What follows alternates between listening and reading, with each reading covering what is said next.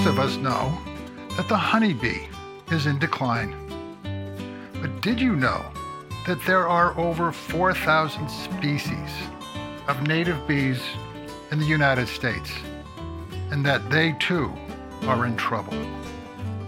Native bees are indigenous, and they include the bumblebee, the carpenter bee, sweat bees, and many more.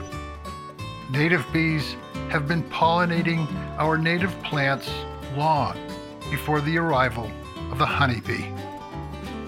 Often thought of as a harmful insect or simply ignored, native bees are starting to capture our attention and imaginations. Heather Holm is an award-winning author and speaker on native plants and native bees.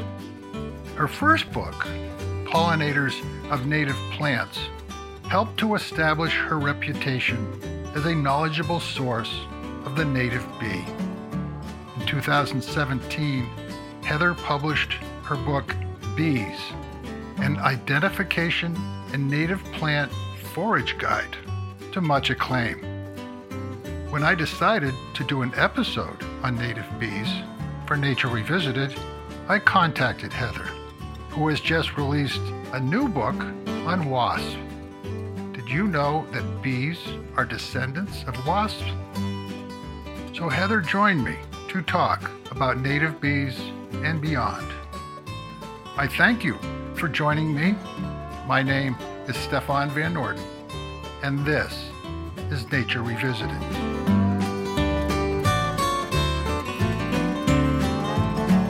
You are my flower that's blooming there for me.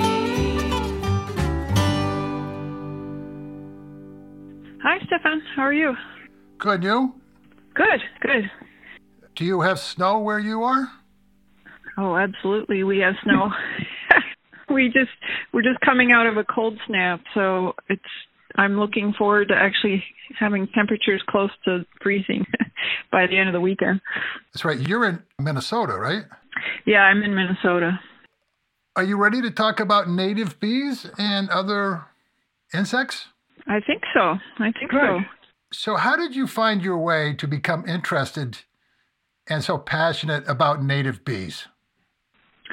Well, it was actually through the plants that they depend on. My background is in horticulture and biology. Most of my early part of my career, I was directly working in landscapes, designing and managing gardens and native plant communities.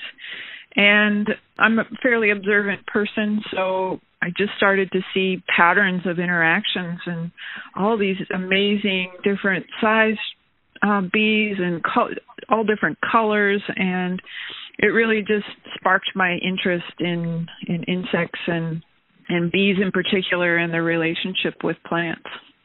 We have so many different kinds of native bees and sizes. Many of the really tiny species go largely unnoticed by people.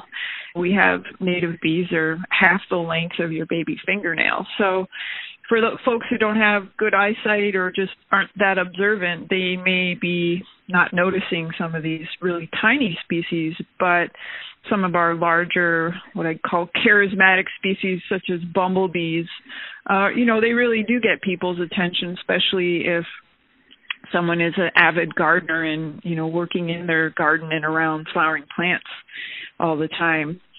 Seeing the same insects visiting the same plant and really got me asking a lot of questions, looking for answers, and I couldn't find any. What are native bees, and how do they differ from honeybees? Right. So you and I are in North America, so a native bee to North America would be a bee that hasn't been introduced by humans or accidental means. So we do have some non-native species that humans purposely introduced, and that the honeybees would be one of the main introduced bees that were brought here from Europe and introduced to North America. We do have some species that made their way in shipping crates or other wood cavities and have been since introduced by accidental means. honeybees, their introduction was in the 1600s, and the Pilgrims brought them over because they provided a source of food, honey. And the other really critical thing honeybees can provide is wax. And the Pilgrims needed wax, of course, to make candles in the 1600s to have light. So that was really the primary reason for their first introduction to North America. Do native bees produce honey? No, and that's a common misconception of many people. They think all bees make honey. Just the European honeybee makes honey. Some of our native bees, for example, bumblebees, they will create little wax nectar pots in their colony to store nectar, but they use it for their own consumption, and they don't make honey. So honeybees are the only bee. If you're buying honey off a shelf, that would have been produced by a honeybee. So what role does the native bee really play?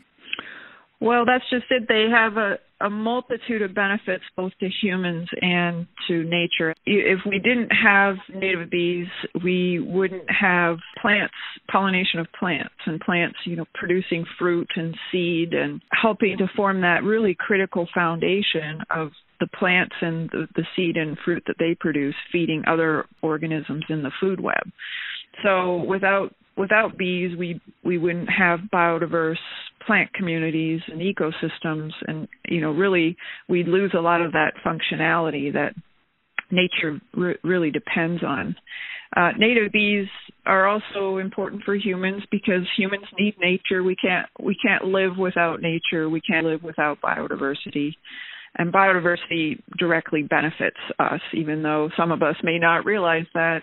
And then, of course, native bees also are pollinating some of the food crops that we humans consume. So they're providing a number of ecosystem services that directly or indirectly benefit us. I mean, you mentioned about the native bee population. How diverse really is it? Oh, it's surprising.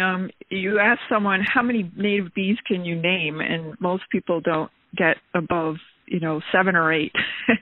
And we have approximately 3,600 species in North America, north of Mexico. So that's, a crazy number of different species that most people are just largely unaware of. So I live in Minnesota, one of the larger upper Midwestern states, and we have approximately 450 species that occur in the northern temperate state like Minnesota.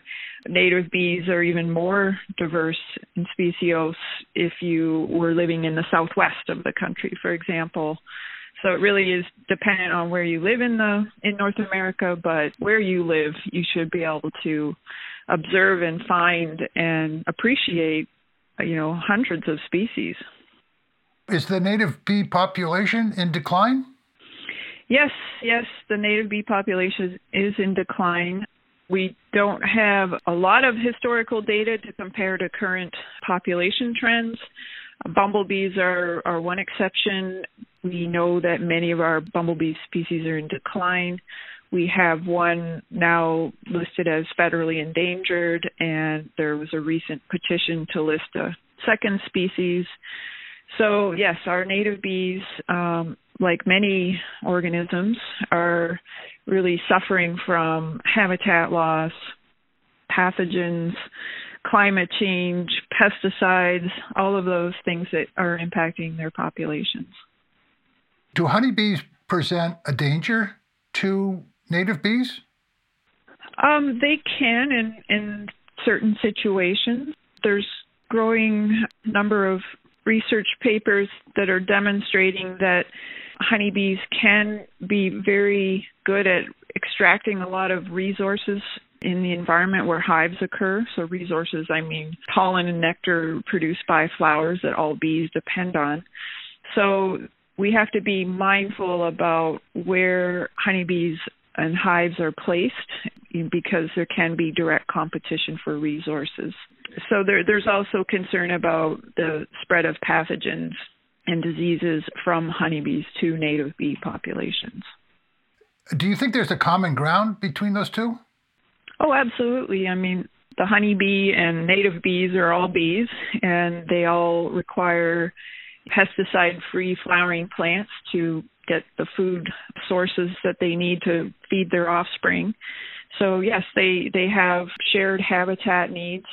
Honeybees, of course, are a managed pollinator. So generally, unless there's a feral colony living in a tree cavity, for example, most honeybee colonies need human management. Whereas native bees, you can sort of compare them to like a wild species. They're not managed and have other basic habitat needs in addition to what honeybees need. They need viable nesting sites as well as an adequate amount of flowering plants so that they can find enough food sources. In your years of studying native bees, what are some of the more fascinating things that you've learned about them? Where do I start with that question? They are just so interesting when you really start to learn about the different types and you get comfortable with knowing what specific genus you may be observing. We are learning more and more about the specialization between native bees and native plants. So there, approximately 25% of native bee species, if you live in the eastern U.S., are pollen specialists, and that means the female bee is only collecting pollen from a certain kind of plant. She may be a violet specialist, for example, and only collects pollen from violet flowers to feed her larvae. So to me, that's really interesting as far as the need to have diverse native plant communities that support 25% of native bees that are specialists.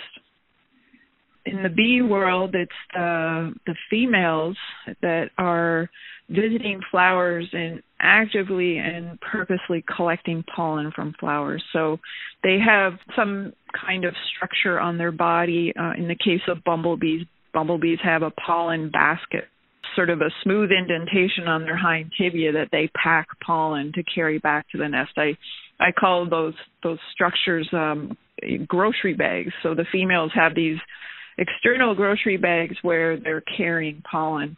Most of our native bees have hairs of varying lengths either on their hind legs or on the bottom of their abdomen. So they are purposely visiting flowers, getting covered in pollen, grooming the pollen to those areas or grocery bag areas, and then transporting the loads of pollen back to their nests. Before they've done all of that, they've done all this work to prepare a nest, and each nest will have multiple cells where one larva develops. She returns to the nest carrying a whole bunch of pollen, deposits that pollen in a prepared cell, and when there's enough, she may have to make multiple trips out back and forth in the landscape to flowering plants. When she feels like there's an adequate food supply for one larva, then she will lay an egg on the little pollen mass that she deposits in the cell.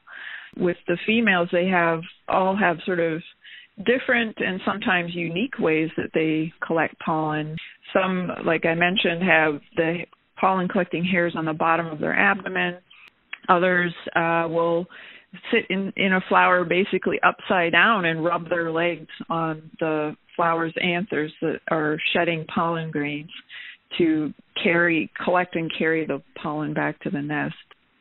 Interesting behavioral things that you can look for if you're into bee watching. Get up close and personal to the flowering plants this summer and really watch what bees are doing and how or if they are collecting pollen. How important is the native bees to our overall food production? Many of our small fruit and large fruit crops that are grown in North America are very dependent on native bee pollination. For example, fruit trees such as apples, bumblebees, and some of our early solitary species such as mining bees are excellent pollinators of apple trees. Things like blueberries or cranberries are primarily pollinated or more efficiently pollinated by native bees. And then we even have a squash specialist bee that only collects pollen from squash and pumpkin flowers. And that bee, if ideal nesting conditions are present, will be nesting right near where squash is growing and pollinating squash flowers. So sometimes native bees don't get the credit that's due to them for pollination. Can you just give us a quick lesson on some of the different identifications? Like I know there's the solitary bee. I think there's a mason bee. Sure. I'll just go with common names. But so, yeah, you mentioned bumblebees. Bumblebees make up about 10% of all native bees in North America that have a social lifestyle. So that means they produce an annual colony and a queen, with a queen doing all the egg laying and her daughters or workers helping to collect pollen and nectar from flowers and rear more larvae in the colony. So they're sort of our large and hairy, and I call them the flying teddy bears, the charismatic black and yellow bees, and sometimes they have orange hairs that are very conspicuous and people notice. Mason bees, as you mentioned, belong to the genus Osmia, and they are one of our native bees that nest above ground in cavities. So sometimes people will put up nests that can be hollow tubes, and mason bees will readily use those as a nesting site. But in more natural situations, they may be nesting in, a hole or a cavity they find in a standing dead tree, for example. Some of the more prevalent mason bee species that people would observe in eastern North America are active in early spring. So they can be very good pollinators of fruit trees that I mentioned earlier, pear and apple. People may have heard of sweat bees, and sweat bees includes multiple genera, but they get the common name because the bees like to land on our arms or other sweaty spots on a hot summer's day. But they are generally ground nesting bees, and they can have either a solitary or sort of semi-social lifestyle. So if you live south of where I do, anywhere south of where Minnesota and east of me, you probably have the large carpenter bees of different species. The Virginia carpenter bee or eastern carpenter bee looks very much like a bumblebee. Some folks don't like it because it's a wood-boring bee. So it's a cavity nester, and the males can be pretty territorial. But we also have small carpenter bees, and they are about the size of a grain of rice. They nest in flower stalks. So if you have perennials in your garden and you cut the flower stalks and leave some stubble, you can attract some tiny cavity nesting bees like small carpenter bees. So why do you think the native bee has been underappreciated for so long? Yeah, I think you're right. I think up until 10 or 12 years ago, native bees really weren't on the radar of many people, other than a few dedicated scientists that were studying natural history and of native bees. Then with the really large-scale media attention of the honeybee colony collapse disorder, the general public and the media sort of facilitated this panic. What are we going to do if we don't have honeybees to pollinate the food crops that humans depend on? And that really sort of started people understanding and realizing, well, wait, we have native bees here in North America that are doing a lot of this pollination work in the background in many cases, and we just really weren't getting much attention whatsoever. So I think since that time, more and more attention has been paid to native bees, and people realize how important they are and amazing and diverse. Really, the study and research and funding to study native bees is really growing, and it's very exciting. More and more colleges are developing their own native bee labs and departments, and with tons of graduate students. So some really great research is going on since really the public attention with colony collapse disorder. Do native bees have a place in our urban and suburban landscapes? Absolutely. Yeah. Actually, you'd be amazed to find out how many species you could attract even just to your own residential garden. I've got just over a half acre in the suburbs here in Minnesota and have documented over 100 species just in my little plot of land. That's not to say that we can solve all of the native bee decline by planting urban and suburban landscapes. There are some very rare and also specialist bees that need remnant or restored native plant communities. But I still want to instill in people that they can be empowered and plant flowering plants. And they will be helping some of the more general and common native bees, but also you can attract some rare species as well if you are selective on what kinds of plants you put in your garden. Which really goes into my next question, which is, what are some of the most effective ways that we can help to ensure that the native bees' survival, and how can I attract them to my local environment or garden? The easiest thing to do is start planting flowering plants, and preferably native flowering plants. So you would want to find out what plants are native to the area where you live. You don't want to plant a native plant that's native to New Mexico if you live in Minnesota, for example. So locally native is a good place to start. We have more and more native plant nurseries offering and popping up in different states. So it's becoming easier for people to source and purchase native plants. And native plants are important because, as I mentioned earlier, the number of specialist native bees that rely on native plants. So if you can at least start converting or adding native plants to maybe you already have a traditional garden, that will help attract more species. The other considerations to think about are having plants blooming throughout the growing season. So sometimes we often sort of focus our gardening efforts and activities to have things blooming in the summer, but we forget about early spring and late fall, trying to add some of those what I call bookend plants. So if you live in a wooded area, that could be woodland wildflowers, some early blooming native shrubs that would help fill in the seasonal phenology of flowering plants throughout the growing season. And then the big heavy hitters in the fall would be any species, native species of aster and goldenrod. How important is the native bee, not only to our local environment, but to our global health? Just with their pollination services, that's a huge ecosystem service they provide. It's been, just in the U.S. alone, it's been quantified as being, the equivalent of $14 billion of the, ecosystem services of pollination.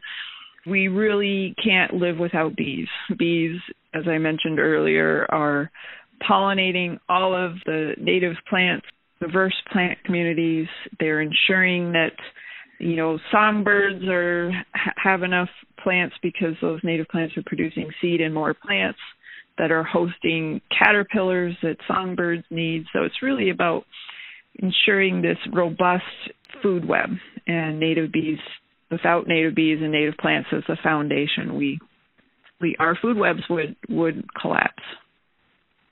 We're going to shift just a little bit here to talk about your recent book. Yeah, my new book titled Wasps just came out this week, in fact. I've had many people say, why are you writing a book on wasps? It's the insect that nobody likes. But in fact, wasps are just as fascinating as bees. And in fact, bees are essentially hairy wasps. They are descendants of many of the wasps that I included in the new book.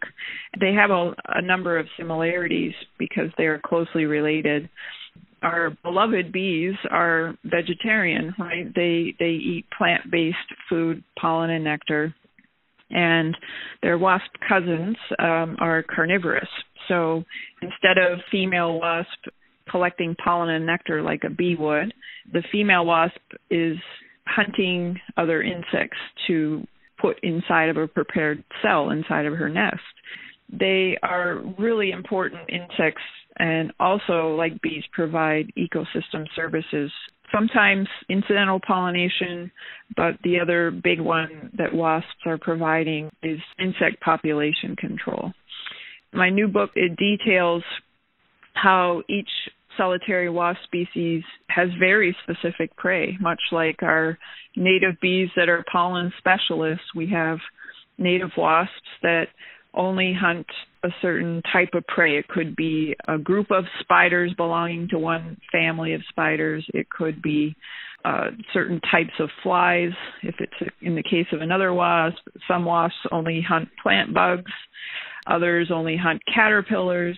So when you have this diverse number of wasps out in the landscape, each hunting different types of insects or spiders, they really do help keep pest populations in control. There are wasps that are parasitic. They don't actually build a nest. They lay their egg or in or on their prey. But most of the wasps in the book are predatory, so hunting other insects or spiders, as I mentioned. I did feature a few parasitic wasps. The wasps that many people get stung by are social wasps. That can include, if you live in eastern North America, perhaps paper wasps or yellow jackets. And these wasps form an annual colony, sometimes perennial. And the colony is made out of paper, so the wasps are collecting wood fiber or plant stem fiber to create that paper that you may see an open-celled paper nest hanging on your house soffit would likely be a paper wasp. So yellow jackets nest both above ground and make those large paper conical nests you see hanging in the trees in late fall after the leaves drop. And then we have below ground yellow jackets that build a similar large paper colony but below ground. So we have 44 species of social wasps in North America, north of Mexico. Social wasps make up 1.5% of all wasp species. So the rest of the wasps that are featured in my book have a solitary lifestyle and generally go about their day hunting insects and building a nest and don't have any negative interactions with humans. But there are many, many wasps out there in the landscape and in your gardens that are not aggressive and won't cause anyone any harm. So what are some of your goals moving forward concerning the native pollinators, and what might be some of your final thoughts that you would like to share with my listeners? Well, one of my goals with my work is just to really highlight pollinating insect diversity, and then hopefully they also learn why they're important. And many of us, including elected officials and other folks making policy, may not know much about pollinators. And the more and more we can educate people about their importance and why they're amazing and diverse and providing an ecosystem service that is really critical for our human health and also our native plant communities. So my goal is just to hopefully bring in more and more people into the fold and pollinator appreciators.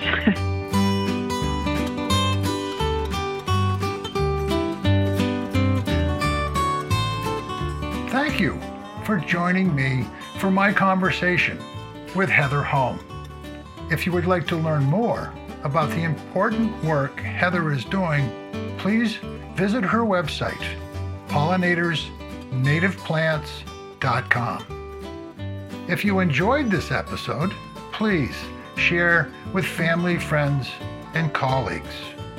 If you would like to share your thoughts or comments, please send them to us at our website.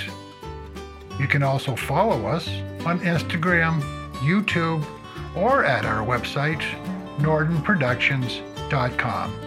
That's Norden, Noorden,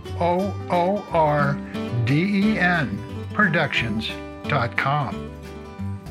Nature Revisited is produced by Stefan Van Orden and Charles Gagan. I hope you will join us for the next edition of Nature Revisited. And in the meantime, remember, we are nature.